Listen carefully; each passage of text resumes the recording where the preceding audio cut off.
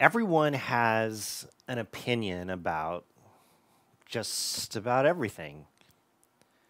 In many ways, this is completely natural given how many options we have right in front of us. My brother and his family, they don't live here in the United States, so when they come to visit, one of their favorite places to go is Costco. Why do they love Costco, you ask? Because there are so many different choices. And they could just walk around Costco and look at all of the things and all the different kinds of bread and all the different kinds of chips and so on and so on and so on. And they don't live in a third world country. They live in Switzerland. But they don't have as many choices as we have here in the United States. So naturally, we need to have opinions. We have to be able to compare things to survive in a country with so many choices. I mean, for example, if someone were to ask you to go to the store and buy them bread, well, how many follow-up questions would you have to ask? What kind of bread? Is there a certain brand? Does it need to be gluten-free? Do you want it with rice flour? Do you want buns? Do you want a loaf? Like, what are we talking about here? All I wanted was bread. And let's be honest too, like, you have never had such an audience for your opinion as you do right now.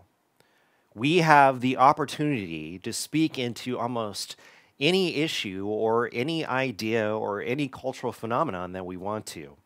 Maybe we can use Facebook to do that, but there are websites, places where we can give our review on something, maybe somewhere that we've had dinner or somewhere that we've stayed or somewhere that we drove by. We can give our opinions about anything. More on this in a moment. So bread is one thing, having an opinion about what kind of bread you want, but the stakes are significantly raised when it comes to talking about someone's way of life or how they think that life should be lived. When way of life gets involved, and someone feels like their worldview or the way that they live is being threatened, then you better watch out. Now, we have seen this materialize in all sorts of weird ways. For example, the movie Captain Marvel, which is a Marvel movie, came out in 2019. And the movie was the first Marvel movie to feature a woman as the central character and main hero within the Marvel universe. Now, for some reason, this was threatening to a certain segment of the population.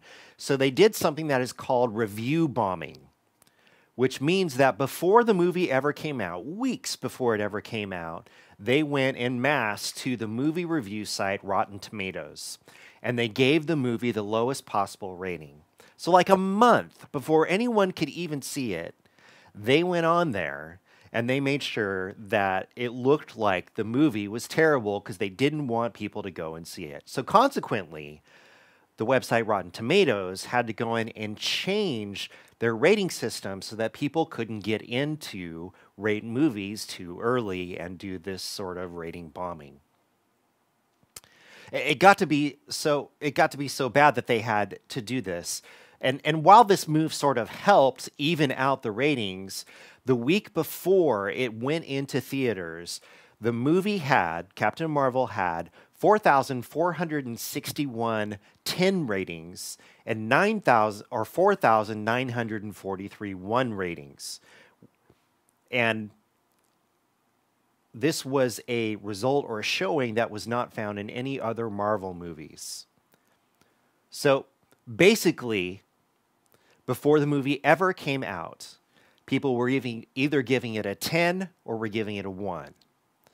Now, those who gave it a 1 labeled it as a social justice warrior, meaning that it was promoting some sort of left-wing and liberal agenda. They complained that it promoted a feminist agenda, and they were complaining that the movie was simply trying to be politically correct and was not a movie that we wanted. Why? Well, because a woman was the main character. Oh, we have opinions, my friends. We have lots of thoughts about lots of different things. And if we perceive that something threatens our way of life or worldview, these are polarizing times. where often you are not given the option of being at one point somewhere in the spectrum between 1 and 10. There is only 1 or there is only 10, and none of the other numbers seem to have any meaning. Now, Paul was writing to a group of people that consisted of different ethnic groups, people from different backgrounds. They had come from all of these different places. There were Jews and there were Gentiles. They were Christians living in a pagan world, which means they were surrounded by all kinds of practices and things that didn't match up with the worldview that they believed they needed to have in Jesus. And we have to remember that the church in Rome didn't really have a model for what it meant to be a church and to live out the Christian life. There wasn't a New Testament. There were no Gospels. There weren't any churches really even close by for them to model themselves on. So mainly the church was made up of people who at one point in time had encountered the gospel and the message of Jesus, and they had taken it back to Rome, and then they had started this community. And it was a community that didn't have a lot of guidelines or understanding of how to live. So life was somewhat complicated and messy in the church in Rome. And Paul knew that in different ways they had fallen into the comparison game. This is better than that. This kind of person is better than that kind of person. The person who does this is better than the person who does that.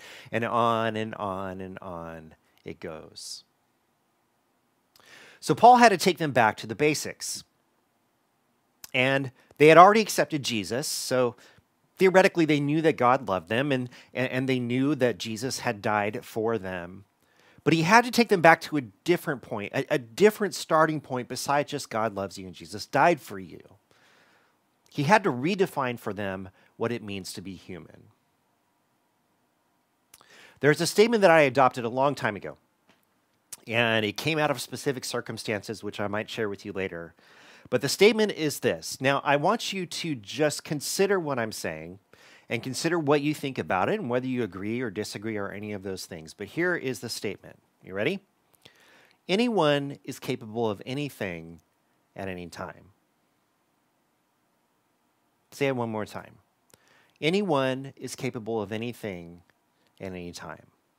Now, I understand that this may be a very uncomfortable statement because it might challenge how you see yourself or your place in the world or who you think you are and what you're about. So I just want you to chew on that this morning. Anyone is capable of anything at any time. So Paul has to redefine what this church understands humanity to be about. So where does he start? Well, he starts in a very simple place, something that we know and have heard before, and here it is. Sin is a real-world problem, and there is not an excuse for it. This morning, we're going to be in the last part of Romans chapter 1, so if you have your Bibles, turn over there. Romans chapter 1, we're going to start in verses 18 through 20. The wrath of God is being revealed from heaven against all the godlessness and wickedness of people who suppress the truth by their wickedness. Since what may be known about God is plain to them because God has made it plain to them. For since the creation of the world, God's invisible qualities, his eternal power and divine nature have been clearly seen, being understood from what has been made, so that people are without excuse. Okay, so Paul starts at this very simple place, that God is angry and he has a right to be so. His wrath is being revealed against all of those who have denied him his place as the God of all creation. This is the basis for all of the sin that we might address or see within this passage. The rejection of God, the denial of God, putting something else in his place. And Paul wants to make a key point about all of this. And the key point is this. He wants to say one cannot simply say that they didn't know any better, that they didn't have opportunity to see or to hear or to understand, because there is no excuse. God has clearly made himself known. His eternal power, his divine nature are clear for everyone to see. Therefore, whoever has denied God his place has done so willfully and purposefully. You do not accidentally ignore God. Now, this is a hard opening to a difficult set of verses. If you remember where Paul was at the beginning of chapter 1, he was complimenting them and thanking God for them and saying all of these things. But here he lays this out about sort of the state of the world and what people are doing.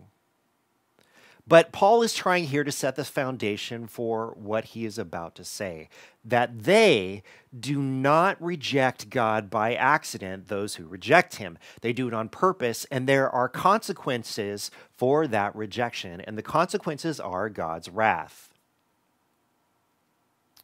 Secondly, the next thing that he moves on to is this. Wisdom is the gateway to rationalizing this rejection of God. From verses 21 through 23. For although they knew God, they neither glorified him as God nor gave thanks to him, but their thinking became futile and their foolish hearts were darkened. Although they claimed to be wise, they became fools and exchanged the glory of the immortal God for images made to look like a mortal human being and birds and animals and reptiles. Okay, so he's building on what he previously said. And so he starts us out with, they knew God, but they chose not to glorify him or give thanks to him. And the rationale behind their doing this was this concept of wisdom, that they were wise and knew what to do, and it was this concept of their own wisdom that led them down this road. How many times must they have said that they did not believe in an all-powerful God? That such belief was quaint or a crutch for the weak. They thought they knew better, understood more, did not need this God. It was not wisdom, Paul says, that they exhibited, but it was foolishness. This wisdom led them to exchanging God for other things, and these other things that they exchanged him from were completely pointless. The images or likeness of humans, birds, animals, and reptiles. So the rejection of God and the elevation of anything else we understand to be idolatry. It's putting something else in God's place. But even if they had not made these figures to worship, they had already committed idolatry by elevating their wisdom and thereby elevating themselves above God. They thought they knew better. And therefore, they put something else in God's place. Number 3, when God is rejected out of wisdom, he lets go, which leads to the freedom that humanity so dearly wants. And this is God's wrath. We see this in Romans chapter 1, 24 through 27. Therefore, God gave them over in the sinful desires of their hearts to sexual impurity for the degrading of their bodies with one another. They exchanged the truth about God for a lie and worshiped and served created things rather than the Creator, who is forever praised. Amen. Because of this, God gave them over to shameful lusts. Even their women exchanged natural sexual relations for unnatural ones. In the same way, the men also abandoned natural relations with women and were inflamed with lust for one another. Men committed shameful acts with other men and received in themselves the due penalty for their error.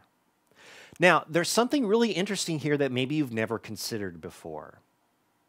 And that is the nature of what God's wrath actually is. In this case, God's wrath is not a punishment for the sin that was committed by them. Instead, it is a reaction. God saw and understood their rejection, and consequently, he let them go.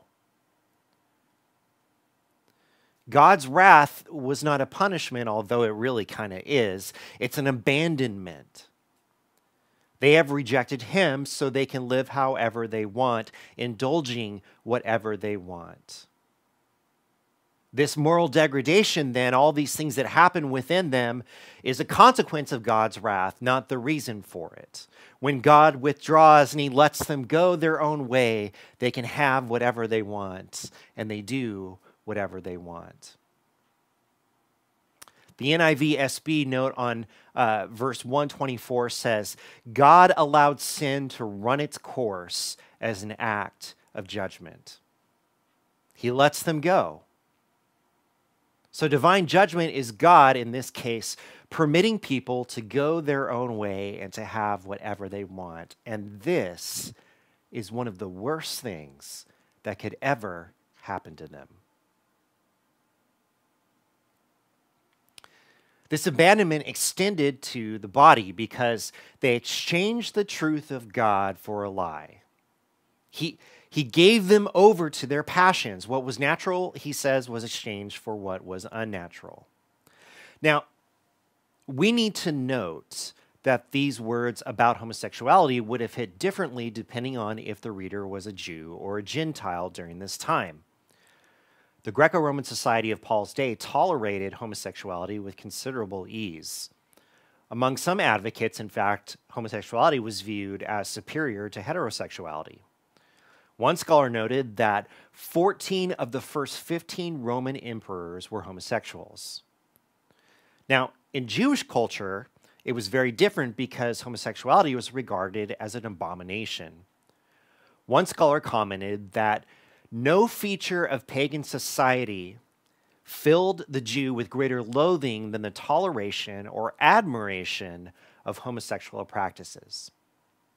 Remember that early in chapter 1, which we saw a couple of weeks ago, some translations translate the word that Paul uses as Greeks as instead of barbarians. And so this would have fit right in with the Jewish way of thinking, that because they practiced these things sexually, they were barbarians, they were lost. It was completely revolting and an abomination. This is an accurate description of how the Jews would have seen this Greek practice and maybe even have allowed some of that to rub off on their Greek brothers and sisters who were now Christians. But the overarching thing that we need to pull from this verse, and we'll hit some of this other stuff later, but the main thing is that it is not a good thing that God allows them to have this much freedom. Because when they have this much freedom, there is a heavy price to pay. What's the price? Well, the freedom further leads to more creative sin, where it is not enough to simply reject God. God lets their minds go. And with that release, they move as far away from God as was possible. From verses 28 through 32. Furthermore, just as they did not think it worthwhile to retain the knowledge of God, so God gave them over to a depraved mind, so that they do what ought not to be done. They have become filled with every kind of wickedness, evil, greed, and depravity. They are full of envy, murder, strife, deceit, and malice. They are gossips, slanderers, God-haters, insolent, arrogant, and boastful. They invent ways of doing evil. They disobey their parents.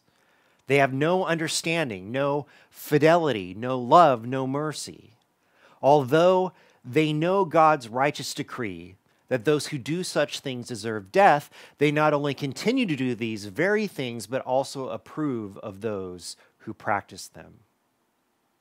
Now, there's another big idea here. It is the idea that once God let their minds go, they came up with new ways to live in opposition to God. The normal ways of sinning against God were simply not enough for them. They had to find a way to completely live their lives in opposition to what God had envisioned. So not only do they do all sorts of wicked things, perhaps the most striking detail describes the things that they don't do or do not have. They have no understanding, no fidelity, no love, no mercy. Those four things that are listed there, they are all qualities of God, you see. And since they have rejected God and been given free rein, they cannot embody any of those positive things. They are completely and absolutely morally, spiritually, emotionally bankrupt.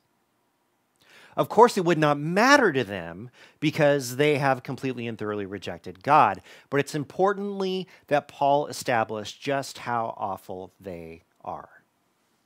Now, if you are the readers of this letter when it first comes out and you're hearing all this talk about how these people are and what they do and what they're like and how they've rejected God, how are you feeling at this point? I mean, Paul, all these things that he wrote, he believes them to be true. But I have a secret for you. That whole argument, everything he just described, was a setup. It was. It was a setup for the people that were reading this letter. And he knew that they would buy into all of it because it echoed their own worldview. My guess is that you have probably fallen for it as well. And he uses two words to carry out this trick. The words are them and they. Who is them and they? Well, to the reader, them and they was anyone that was not them. It was those who were not Christians. It was those who did not know God. It was all of those who had rejected God and sinned and done all these different things. And here's where the trick is that Paul wanted his readers to see and hear those words and to be disgusted with them and they. He wanted his readers to feel righteous in comparison to them and they. He wanted his reader to judge and to judge harshly those who have so fully rejected God, them and they. He wanted his reader to believe, ultimately, that them and they had no place at the table with those who believe in Jesus.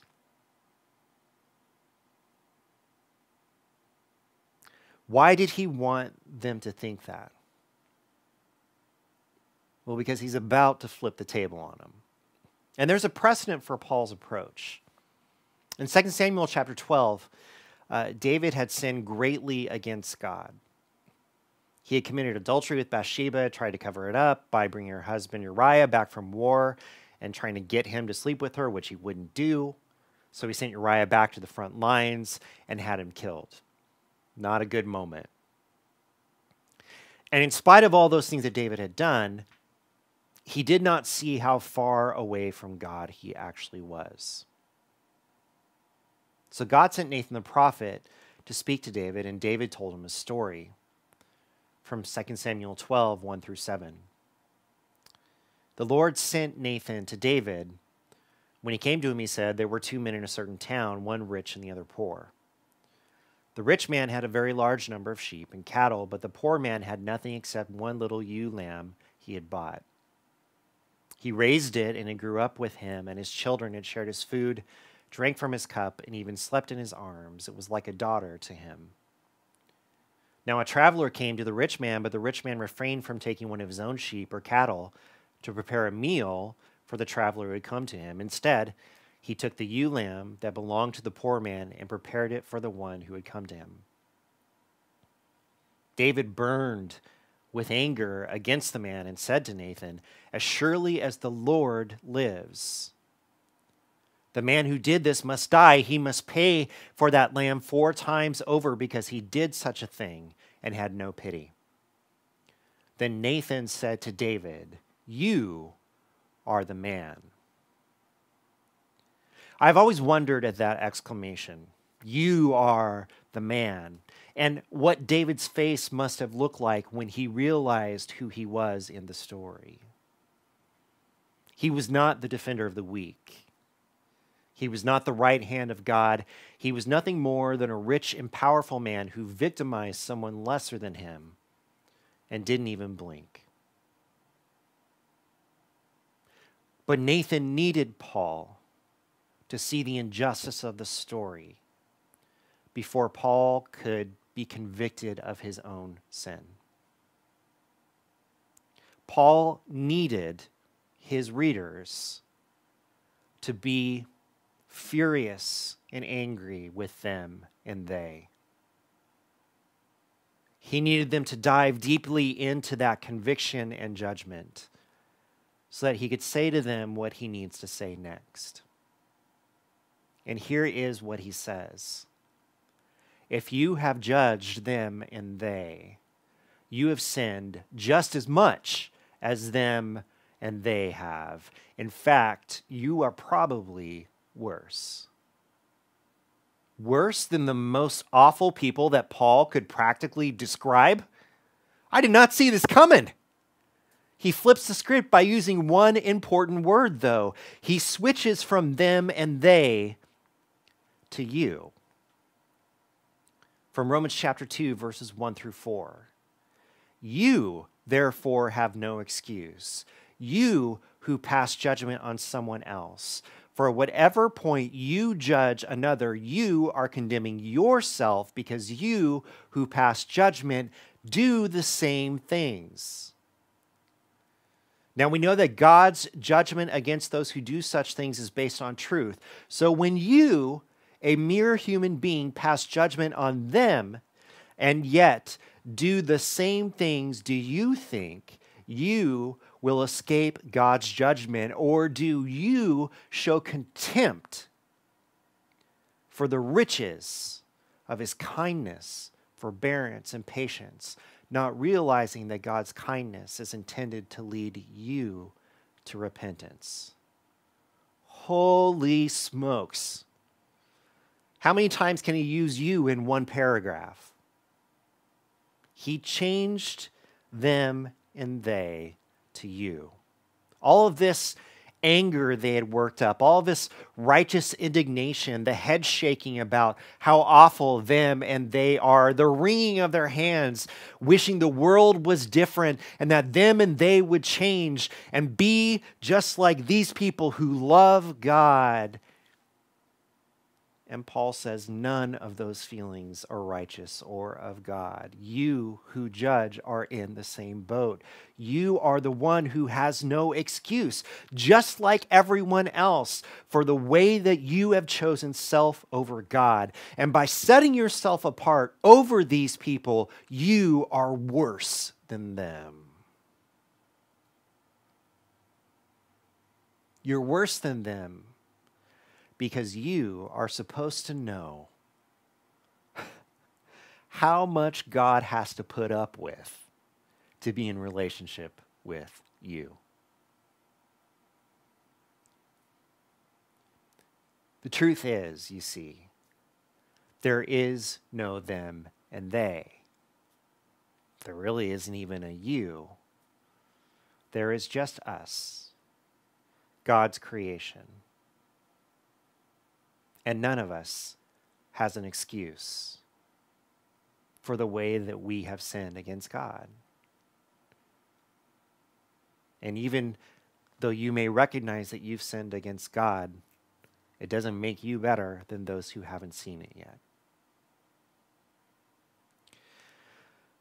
Paul puts this entire argument much more succinctly in Romans chapter 3, where he says, "For all have sinned and fallen short of the glory of God."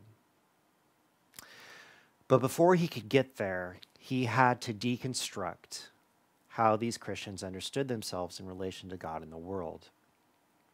That is what this is really all about. He needed everyone who heard these words to understand that as humans, we are all the same, that no one is better than another.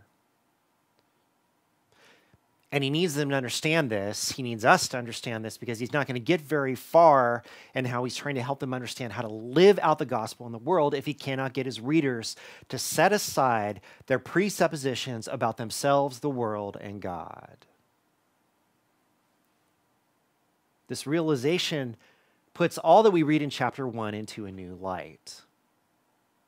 Because you see, these passages are not about naming wrongs as much as it is establishing the fact that everyone has rejected God and everyone continues to reject God in some way. So I want to get back to some of the controversial part of this chapter. Many people have gone back to take sections of chapter 1 to speak specifically about homosexuality, and to say that homosexuality is an especially wrong kind of sin. But if you try to use Romans chapter 1 to prove that, you are taking the verse out of context. Yes, Paul lists homosexuality as a sin. But Paul is making the greater point that everyone is wrong and therefore no one has a leg to stand on. So if you are using any of these verses to single someone out and compare them to yourself, then you are misusing them, because that was not Paul's point. What was Paul's point? Well, let's go back to our conclusions, the things that we said this was about. Number 1, sin is a real problem in the world, and there is no excuse for it. Not from anyone. Number 2, wisdom is the gateway to rationalizing our sin. This is the big problem, wisdom. You see, our thinking we are wise, thinking that we know better. And this ultimately is idolatry and an elevation of ourselves to a place of importance, displacing God from his position. When God is rejected out of wisdom, he lets go, which leads to the freedom that humanity so dearly wants. But this freedom is not a good thing. It leads to more creative sin where it is not enough to simply reject God. God lets their minds go, and with that release, they move as far away from God as possible. But if you are to judge them and they, you have sinned just as much as them or they, and perhaps worse. Now listen, Paul is going to continue to address morality. He's going to continue to address how we live in this world and what Christians should look like and what they should do. But the foundation that he has to set is that no one is better than anyone else.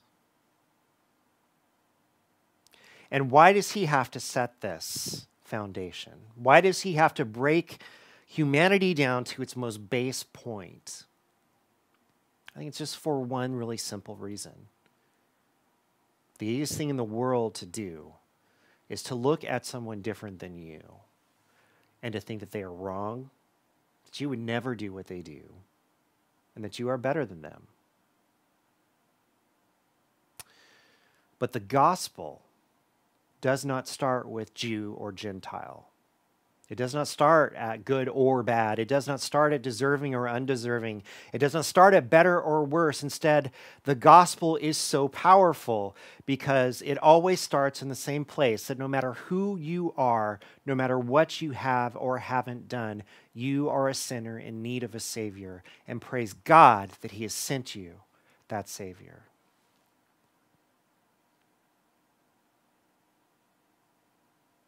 So how do we understand ourselves in the world? How do we understand ourselves in relation to God? It's why I've adopted that phrase. Anyone can do anything at any time. Now, there was a time in my life where I wouldn't have agreed with that phrase, where I would have thought it's an overreach, it's an overstatement, where I would have said to myself, well, I would never do this or I would never do that. But the place where I learned that that phrase was the most true was when I was at the very depth of my depression, where I was thinking things and feeling things that I never thought I would feel before. Where I took myself to the emergency room and sat across from an older lady who thought I was completely nuts because I was crying and rocking in the chair I was sitting in. It was in the hospital where they told me it would probably be a good idea for me to spend a couple days by myself. And it was in the mental hospital that I rode in an ambulance to and spent 2 days in, where I heard the stories of what people had been through and how their life had been, where I talked with people who couldn't walk outside and who were afraid of so much, people who had problems with drugs or abuse or so many different things. And I was there with them. I was one of them. And it helped me realize that anyone is capable of anything at any time. And praise God that maybe you or I haven't been put in situations where we've had to make some of the choices or do some of the things that these other people have had to deal with. But here's what that idea has done for me. It has allowed me to be more graceful in this world.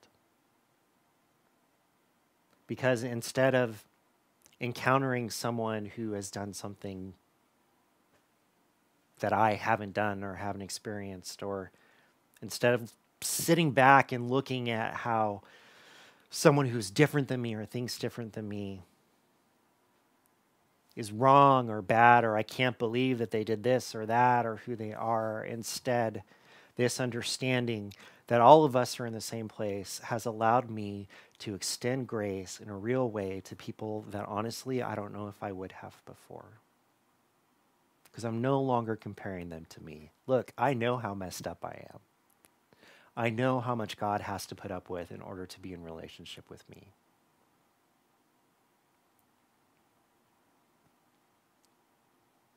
I know that we all are in the same boat. We are all sinners. No one is righteous. No one is better. We are all dependent on the grace of God. And as those who have been forgiven and loved, who have been shown kindness and mercy and goodness through Jesus Christ, we should be the most graceful, the most filled with compassion and mercy to a world that may be rejecting God, but to a world that still needs Him more than anything else, because they need the love and the grace and the mercy that Jesus has to offer.